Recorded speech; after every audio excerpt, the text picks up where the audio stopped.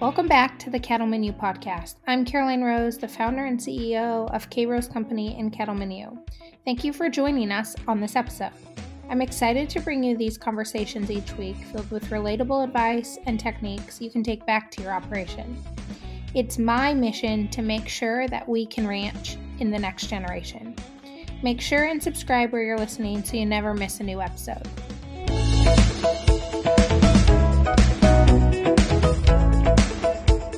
Welcome back to another episode of the Cattle Menu podcast. I'm your host, Karoline Rose, and today we are answering your guys' questions. So I have Jordyn with me, and she is going to ask me some questions. As a reminder, Jordyn is the Cattle Menu Management Director, and she's also the project manager on Ranch Camp. So if you have kind of interacted with Cattle Menu, you've probably heard from Jordyn or seen some of the stuff that Jordyn is working on producing.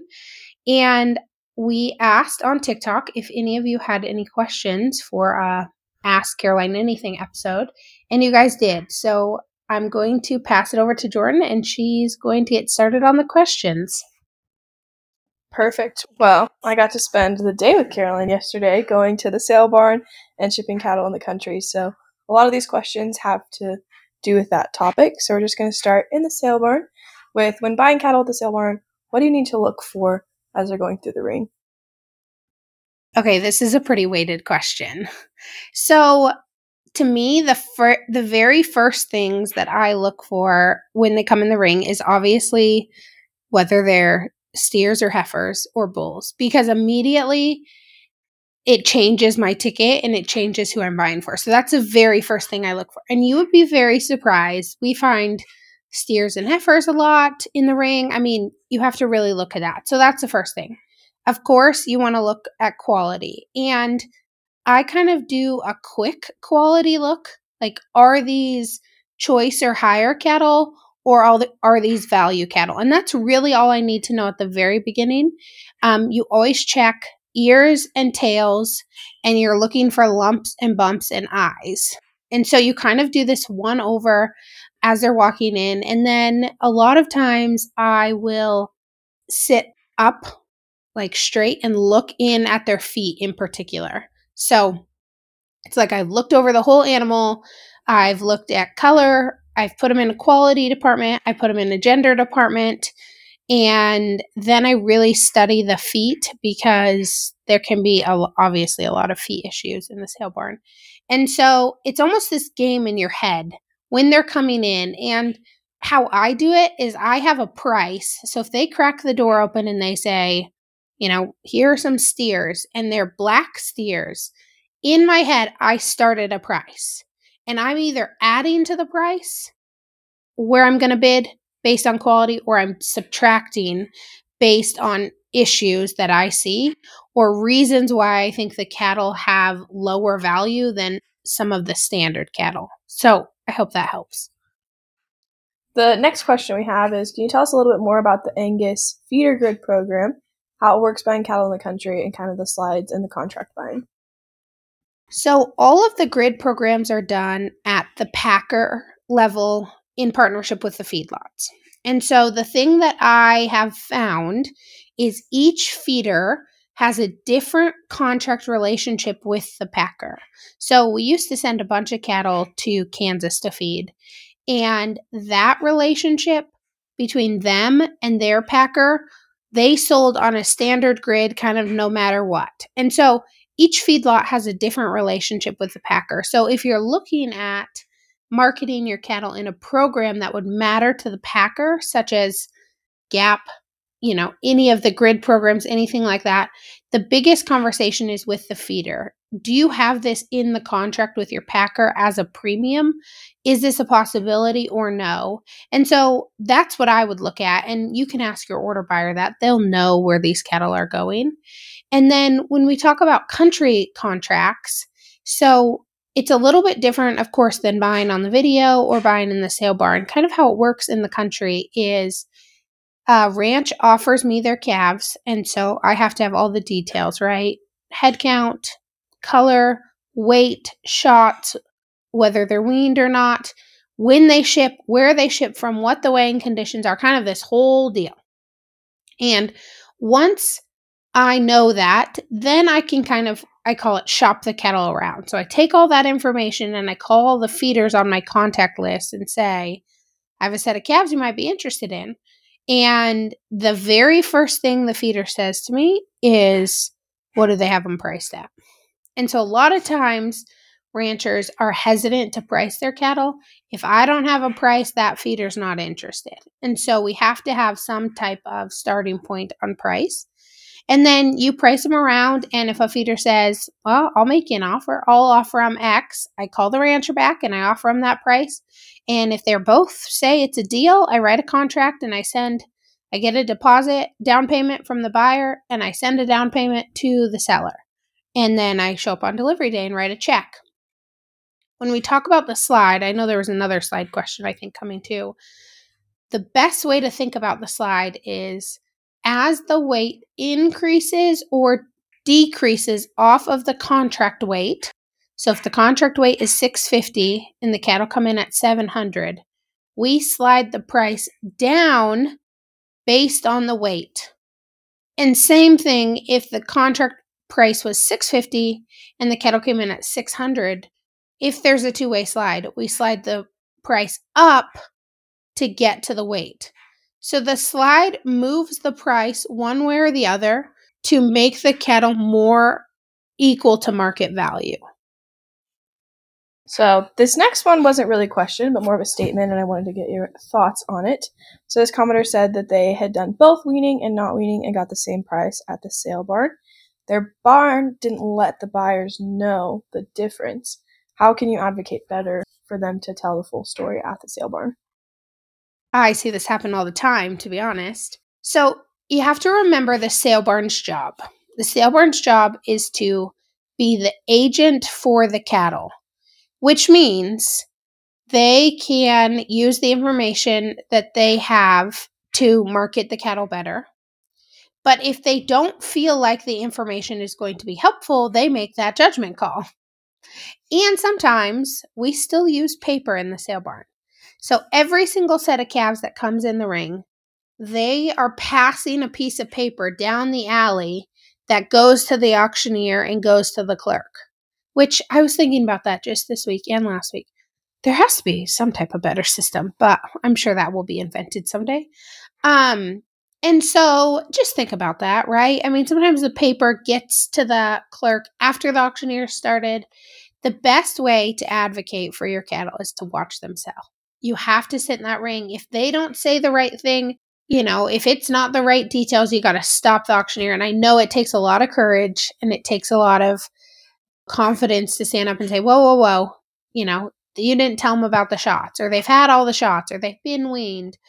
But it does really help. The other thing is if you can show up a sale or two before and let the buyers know that the cattle are coming in the ring. I've talked about this a little bit before, but when cattle come in the ring, I have one phone call before they've sold. And so if I don't have any idea that they're coming, I get to make one call if I want to bid on them, if I don't have an order for them already. And so if you give me a week's heads up, I can make 5, 6, 10 calls. I mean, I drive, right? So you have to give the buyers an opportunity to do their research ahead of time if you really want to see the premium, or you have to hope that the sale barn does that marketing for you. But weaned and unweaned, there oftentimes is not a value difference. It's a preference. The way you lose cattle when you attempt to wean is when they're weaned for 48 hours and you bring them to the sale.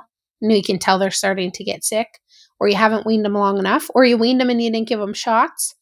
But you have to have the right buyers in who are looking for weaned calves, and those buyers have to have the right orders. So I would suggest making sure that the sale barn has you on early consignment, showing up a sale or two before with a piece of paper. People do this to me all the time at lunch. A piece of paper, details about your cattle, and kind of some identifying marks. So like they have pink ear tags, or I double tag everything, or, something like that. So I can, when they come in the ring, I can say, oh, I remember this. and hand that to the buyer and then sit through the sale and stop the auctioneer if they don't tell the whole story.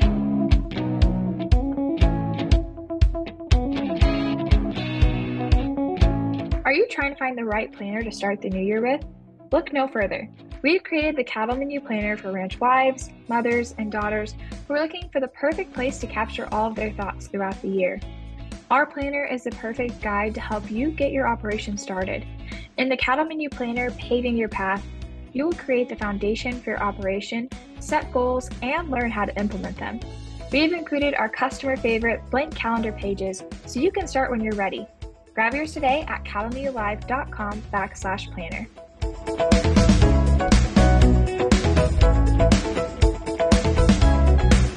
Going back just a little bit, can you tell us a little bit more about what GAP is and why it has the highest premium? I think I need to get an expert here on the podcast to talk a little bit more in depth about GAP. But GAP is a verified program that you have to have your facilities approved, and you put in electronic ear tags, and there's GAP levels 1 through 4. And they all kind of have different things. And to me, morally, GAP is kind of towing the line because one of the GAP programs doesn't allow you to use dogs. And that's a huge part of our operation. And I think would be a huge detriment to the agriculture industry if we started to verify cattle who had never been around dogs, because they're so valuable. And we all know labor shortage. I mean, that's a whole conversation, right?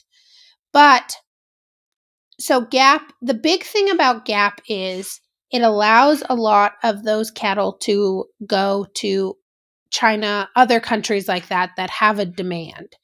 And it is still the largest premium I see. There was someone on my TikTok who disagreed with that. The reason why I think it's easy to miss the GAP premium is the cattle have to be sold early because there's not very many feedlot spots and not very many harvesting spots that can take GAP cattle. So they have to kind of be sold early, and you have to have a buyer for them. So a lot of times I see people put GAP cattle on the video, but that rep doesn't know a GAP buyer.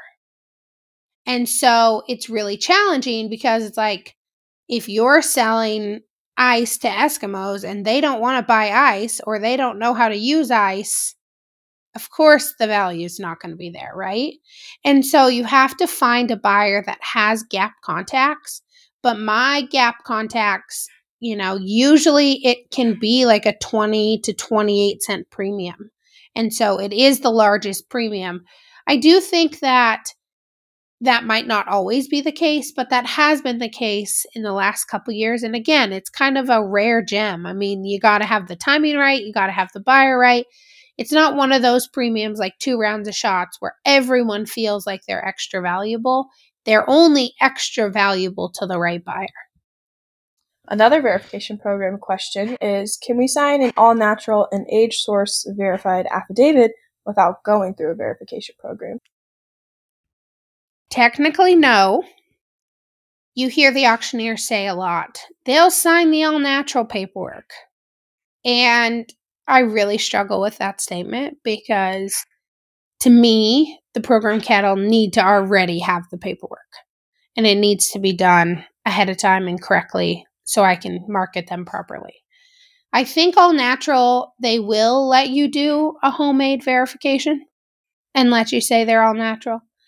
At least that's what I'm seeing in the sale barns, is the sale barns can kind of make an all natural program and then the rancher can sign off on it. Agent source definitely has to be third party verified through a verified program, and they will give you a certificate that talks about your agent source verification. Our last 2 questions. The first one is, do you think the cattle market will be better if I held my calves until spring or sell them now? Well, this is a whole episode also question. Well, if I had, if I could see into the future, then I probably wouldn't be buying cattle. But if we look at a standard market, we are either at the top or nearing the top of a bell curve. And so it is going to come down. I don't know if we're quite at the top yet or if we're close. But at some point this market is going to soften pretty significantly. And I always think about, do your cattle make money now? Are they profitable? Do they pay all the bills? Is it going to work for you to continue ranching the next year? The thing about holding your cattle out into spring, into, Christmas, is if you lose one calf to illness in a storm, you just lost all of the opportunity that you were waiting on. I think the market's pretty good right now. It's actually gotten a little softer in the last couple weeks, supply and demand, of course. But I think if we see a couple good days rally on the board, I'd probably sell them because just like it went up, it could go down. And it could trend down pretty rapidly. If you visualize, I'm a very visual person. If you visualize the bell curve, that drop off is pretty steep. And it's going to happen. I know everyone says, yeah, we're still short of cattle. I get all of that. And we're a little early. Usually we hit the top in a 4 or a 5. So we're a couple months early from a standard, area where we could hit the top. But if you can make a good profit on them, over $150, $200 a head, cold hard profit, I would sell them. Our last question is give us a projection. So we want to hear your thoughts on the cattle market, specifically with the possible talk of another lockdown coming, and people are starting to sell their calves off their cows right now during this season. Again, crystal ball, probably be doing something in the stock market and making a bunch of money, but the cattle market is cyclical. And even though it kind of surprised us, it hit, it rallied really hard, really fast. If you take a step back and look at it from an airplane view, 50,000 foot view, every 10-year cycle looks the exact same. Now, I am most worried about a black swan event, and that's what I keep calling it, is the events out of our control, the packing plant burning, the COVID, the war in Israel, that's what I worry about, those black swan events. One of our risk management strategies this summer was to allow the upswing, but protect against the black swan. And we talked about that in our family meetings a lot. We don't want to remove the option for profitability, but we want to put a trampoline down there because if it comes crashing, it's going to be hard because we are higher than we've ever been, right? The higher you are, the harder you fall. So I think we have another year of good prices because of inventory. I think we will hit the top and we will come down. Now, that is without a black swan event. If we have something out of our control, which this Israel thing that's happening makes me nervous. I mean, the cattle market is very finicky. And I don't know, any of those major export countries that take a lot of U.S. beef, any of them get into war, they're going to change the type of beef they're getting, right? Because now we're feeding soldiers and trying to, get cheaper protein in them. So I think if we control every other factor, we have another good 18 months, 12 to 18 months. With other factors, I get a little nervous. So a few things that I probably wouldn't do is buy a ton of really high-priced bred heifers or replacement heifer calves or bred cows. I think there's opportunity. I bought some bred cows yesterday at the sale. Jordyn was with me. That I think make a lot of sense compared to where the market is. I mean, they were young bred cows that cost less than a yearling steer, and they were good. Total herd dispersion. That felt like a very safe move for me. To be honest, if I was buying bred cows to put back in my herd, there were some that made even more sense after that. I, of course, topped the market on those, but I wouldn't go crazy. The other thing that I see, especially when I'm talking to my seed stock producers, is you need to plan that these bulls in this spring, these fall and spring sales are going to cost more money. The coal bulls are bringing $3,000 that means the good bulls are going to be bringing more than they did last year. And so don't waste all your money, your extra money, your profit on, bred cattle and not be able to buy good bulls. And the bred cattle deal makes me nervous. You buy a $2,000 replacement heifer who you're going to breed in the spring. So you're going to feed all winter. You're going to breed in the spring. She's not going to have a calf until 2025. No matter what way you look at it, I think the market's going to have softened by then. And that calf's not going to sell till fall of 2025. Ugh. And she costs $2,000. That means that calf, has to bring probably $1,800 too to even get close to having that cow be profitable throughout her life. And that's just rough numbers, but that's very risky to me. And so I think there's ways to capitalize on a good market like this. I think there's ways to bury yourself in a good market like this. And we probably have a couple, a little bit more of this sweetness, and then we're going to see it fall. And the beautiful thing about the cattle market is in 2033, 2034, we're going to see it come up again, and it's going to be even higher than it's been now.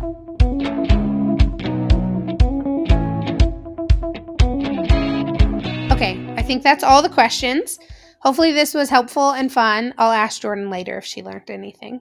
And if you guys have any more questions, I love to kind of share day in the lives on TikTok, and they get shared on Instagram as well. So I'd love to answer any questions for you. We'll probably do another one of these. There was a lot more questions, and so just something short and sweet this morning. So thank you guys for listening.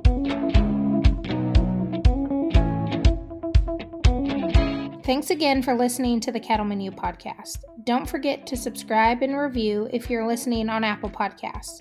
We are thankful to have you in your community. Like always, remember, the grass is greener where you water it.